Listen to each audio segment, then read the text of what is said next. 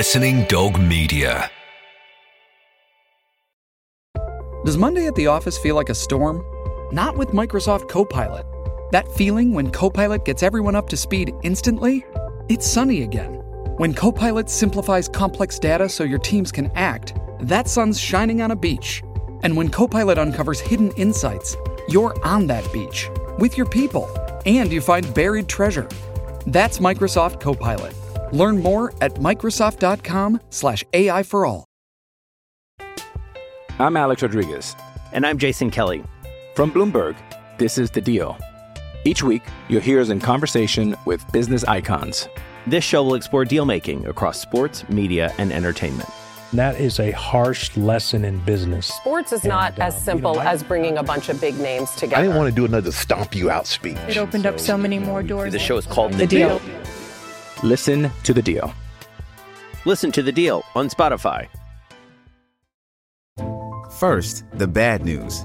SAP Business AI won't help you generate cubist versions of your family's holiday photos. But it will help you understand which supplier is best to help you roll out your plant-based packaging in Southeast Asia, or identify the training your junior project manager needs to rise up the ranks, and automate repetitive tasks while you focus on big innovations, so you can be ready for the next opportunity.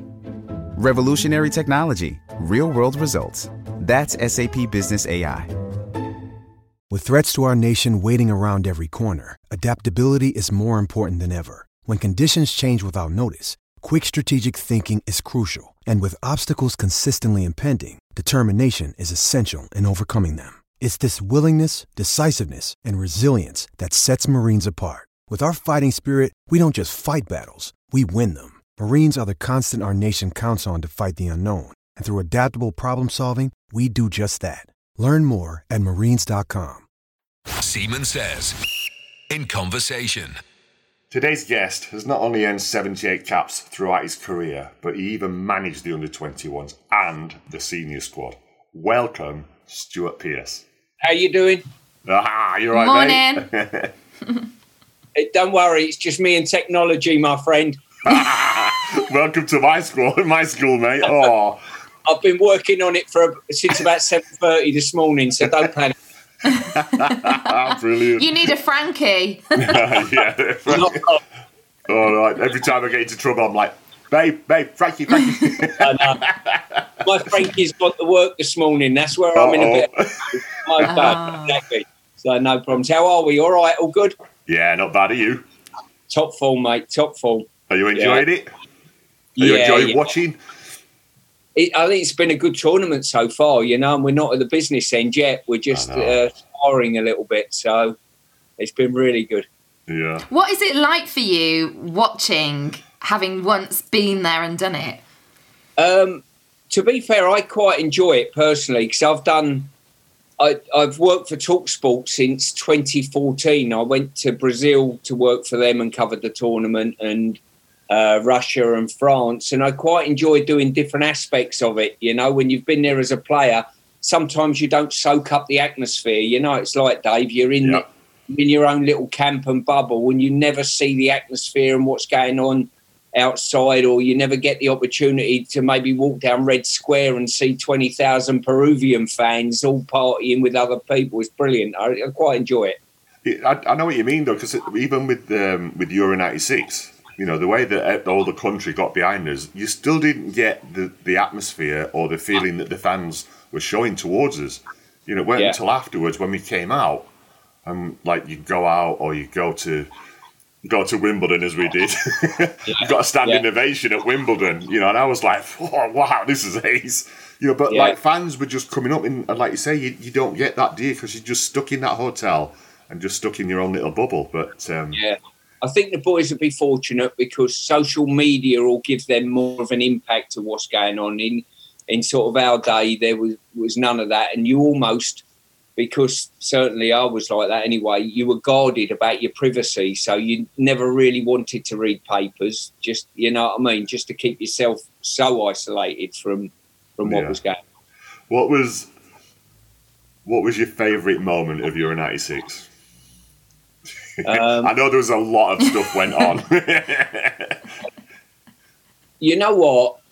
I think the minute and a half between, or however long, between your save against Scotland and Gazza's goal, because to be fair, leading up to that, Dave, we hadn't played particularly well, whichever way you look at it, and I've been asked subsequently about it, and that was the tipping point for me. You know, whether it be your save, whether it be his goal, or a combination of both, that was the tipping point that almost alleviated a lot of the pressure off us as a team and really brought the crowd to the party, I think, you know, in a great environment. So that will be my favourite moment. Because I didn't realise that there was about 15 minutes to go when I made the penalty save and then Gazza scores the goal.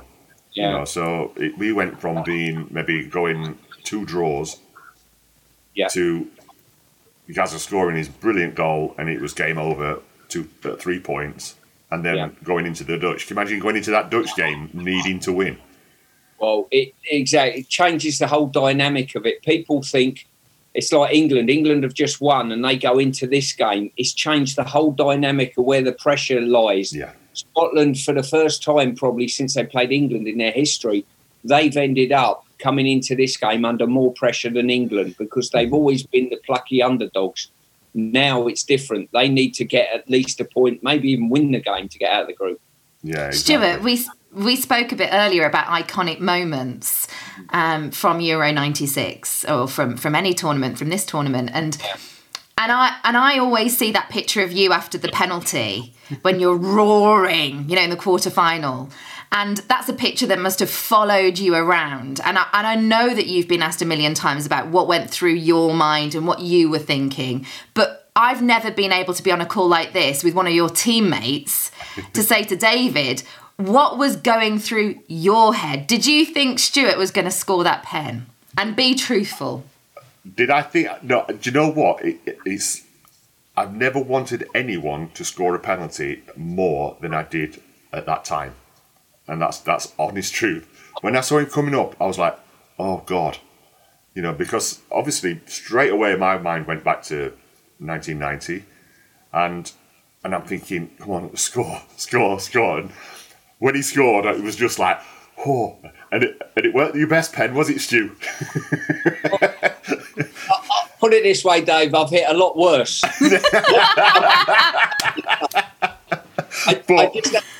I had that impression that, you know, walking up to take it, that the environment were more nervous than I was. And make no mistake, I was nervous about it. But I had that impression that the crowd were going, oh, geez, mate, please don't miss, for our sake as well as his sake.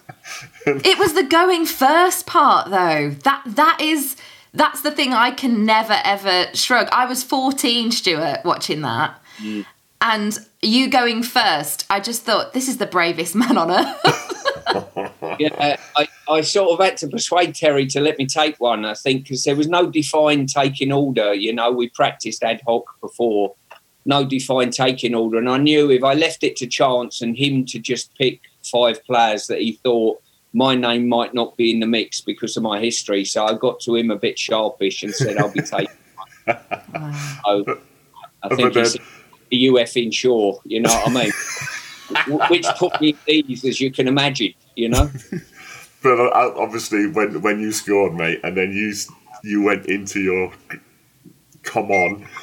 If you watch it, you were like screaming at me because like you like just looked at me, didn't you? As I started walking back towards the goal, you were just screaming and shouting. I was like, oh my God, I better go and do something here. We're really fortunate at the time. I'm not saying it because Dave's on the call, because I always say it anyway. We think we had the best goalkeeper in the world at the time on form. So we always really fancied our chances of I think if we had a clean sheet, a 5 or even a 4, you know, if we scored 4 out of 5, we wouldn't be losing this penalty shootout because he was on such good form and such confidence on home soil when he fills the goal up, you know. Obviously, he's put a few pounds on since and would fill it up even more, but that's a different matter. I think you're the first time. I think it's the first time I cried at football when you scored. Yeah. Yeah, I honestly think it's the first time I had a tear.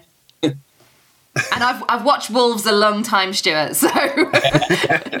Yeah, say no more. it was interesting. That sort of generation of the time where we were fortunate enough to play for England was the onset of the Premier League. And I think sort of 1990 and 96 really has fond memories of a lot of football fans, you know, of a generation, because obviously we had 2 semi-finals, which is as far as we've been for a long, long time. Yeah. What do you think of England's chances, mate, realistically? At the moment, I fear Italy and I fear France, Dave, on what I've seen. I've seen most of the teams play now, and they're the two, especially the French, if I had to pick a potential winner. England, the good thing for me is they've got the first game out of the way in a victory, which is good, so that can build momentum. And you know and I know tournaments are about, especially England teams, building momentum. We've got to be fortunate in the draw, I think. The two that I've mentioned, I'd want to avoid those till very late in the tournament if we possibly can. And it's down to Gareth really getting the right formula, and can we defend well enough? That's the big thing, you know, when I look and think probably in a couple of the teams that I played in maybe, I'm not just saying it, but probably both goalkeepers that I had over the time in 90 and 96 were probably better than the goalkeeper at the moment, in my opinion. And I think the defences were probably better as well. And you know what it's like, these tournaments, you've got to defend well, you know, to get yourself up the line. And that's the question mark for me.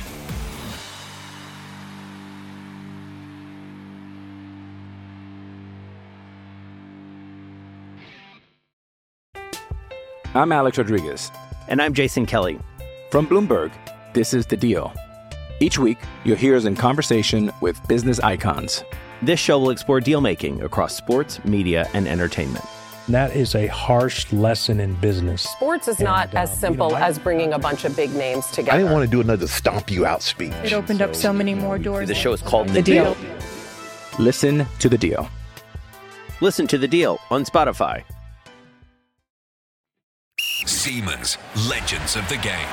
We had Tony Adams on last week, and I must admit I was surprised because he basically, David, didn't he? He said that Sterling was the standout player for him, and I think that reflects the fact that he's going back to his old position and he's thinking, well, who would absolutely terrorise me right now if I was to play against them? And I think that's his mindset. And I hadn't thought about it like that. And ever since, Sterling's gone up even more in my estimations. I wondered who it is that you really like in this current squad.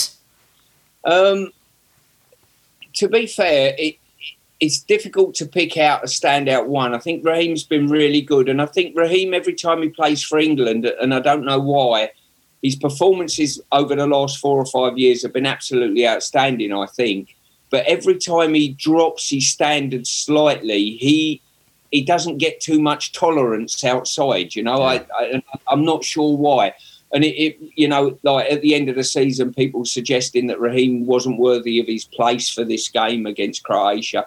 And sometimes as a manager, probably because I've had a mentality of a manager as well and as a coach, sometimes players build up a back catalogue of credit, you know, and Raheem's got that. You know, it's like you wouldn't leave Dave out on the back of one bad game because you know he's built up so much credit over time. And as a manager, I was pleased to see Gareth back in. There's a massive clamour to put Grealish in potentially his place maybe. But Gareth was strong to put a team out that one or two people thought, oh, hang on a minute, I'm surprised that Jack isn't playing. I'm surprised that Raheem's playing. I'm surprised he's playing Rice and Phillips together sort of thing in the field, because there was a clamour, put Bellingham in, put a more attack-minded midfield player in. But to win tournaments, you've got to get the balance right. And I think Gareth got it right, and he'll be judged, and England's fortunes will be judged on how that balance is right. Sometimes it's not always the exciting, sexy players. It's the workman-like players that you need. You need your Gascoigne, of course you do, but you also need to balance that off with a Paul Ince in midfield as well, you know. So I think that's the key for Gareth.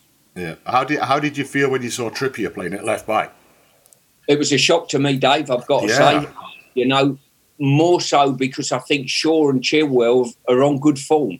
So it was a big judgment call that left Gareth a little bit vulnerable, but Trips played well enough. I've got a feeling tonight, though, that he might swap one or two of the fullbacks to freshen it up a little bit, and maybe even Foden for Rashford, someone like that. I've got a feeling there might be one or two changes within our ranks. Not too many, because he'll know if he wins it, he can make a few next time out. And where do you sit with the Maguire situation? Would you give him any time on this game, or would you just wait to see the result? No, to be fair, I was quite critical of Mings coming into the game, so I covered both games up at Middlesbrough, and I was a little bit disappointed in his performance. But credit to him, I thought he played very well in the Croatia game, and I've always been an individual that sort of, if you've done well enough in that position, it gives Harry another 5 days, and maybe Maguire might step into the next game after this. This is how I call it, and let him play in the third. I'm hoping we'll win. If we do, play Maguire in the next game where there's a little less pressure on him potentially as well. Yeah. Who should be taking the headlines for Scotland in this one? Do you think that McTominay or McGinn again, or is it going to be someone like Tierney coming back?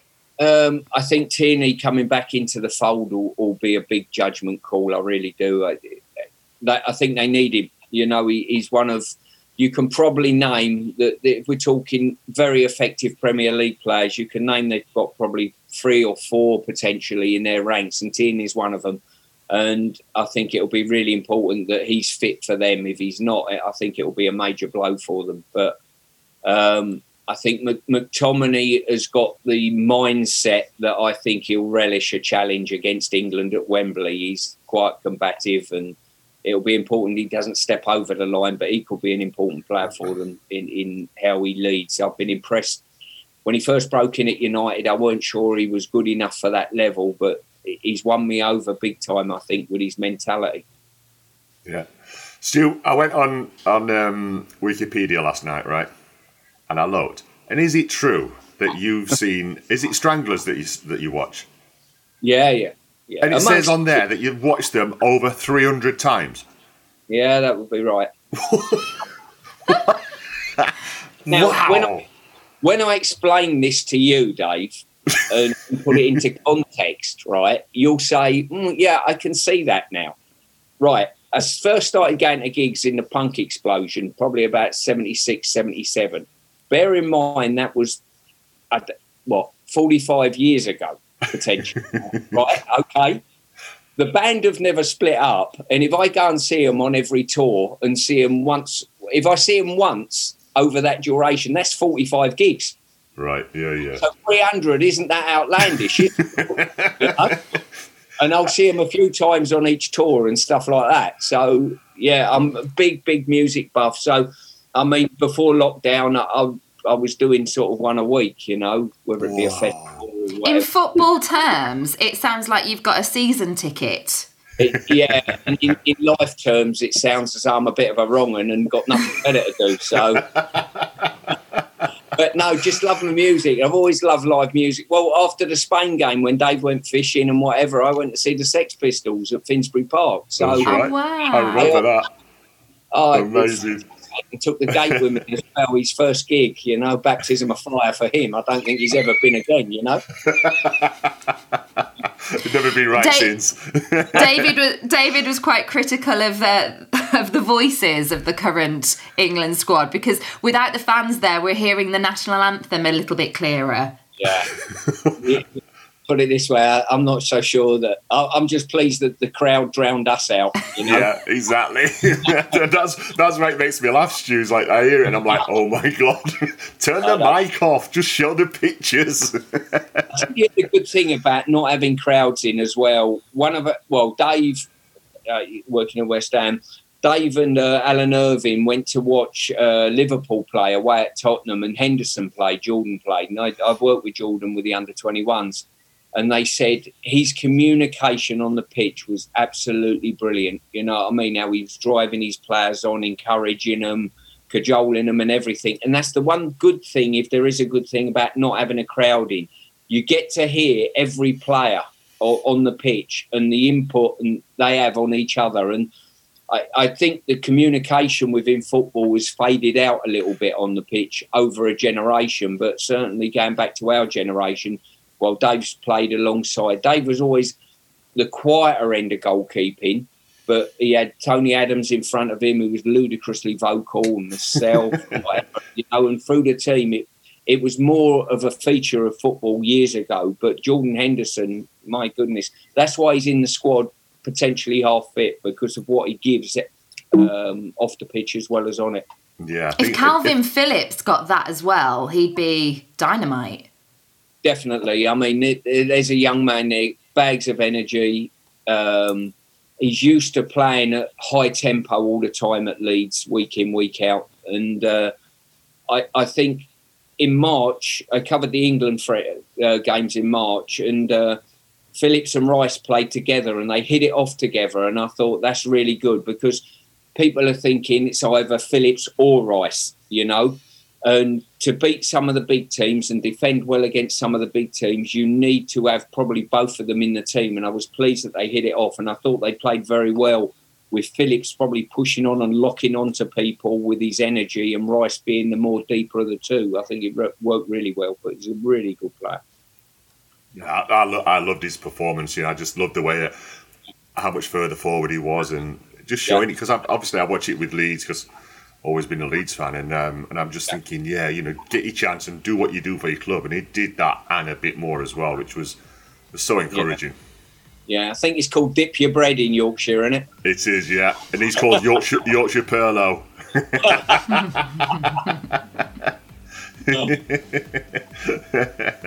Brilliant. Stu, it's been amazing. Listen, loved it. I'd do anything for you. Hang on. Oh, my Syria again. Yeah. True. Yeah, what's your score prediction, Stuart? I think we'll win 2-0. Good result, good scoreline. Yeah. We'll take that. I'd love a clean sheet again, just to build that defensive confidence. And on top of that, we got the firepower to score goals without a doubt. So, fingers crossed. Brilliant. Nice one, Stu. It's been amazing to have you on. Cheers, my pleasure. Enjoy the tournament and catch up soon. Take care. Enjoy the match. Bye, Stu. Bye-bye. Bye.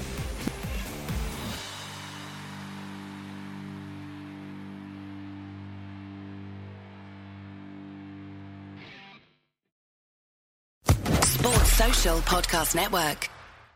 Hello, it is Ryan, and we could all use an extra bright spot in our day, couldn't we? Just to make up for things like sitting in traffic, doing the dishes, counting your steps, all the mundane stuff. That is why I'm such a big fan of Chumba Casino. Chumba Casino has all your favorite social casino-style games that you can play for free anytime, anywhere, with daily bonuses. That should brighten your day a little. Actually, a lot. So sign up now at ChumbaCasino.com. That's ChumbaCasino.com. No purchase necessary. VGW Group. Void where prohibited by law. See terms and conditions. 18+. With Lucky Land Slots, you can get lucky just about anywhere. Dearly beloved, we are gathered here today to... Has anyone seen the bride and groom? Sorry, we're here. We were getting lucky in the limo and we lost track of time. No, Lucky Land Casino. With cash prizes that add up quicker than a guest registry. In that case, I pronounce you lucky. Play for free at LuckyLandSlots.com. Daily bonuses are waiting. No purchase necessary. Void where prohibited by law. 18+. Terms and conditions apply. See website for details.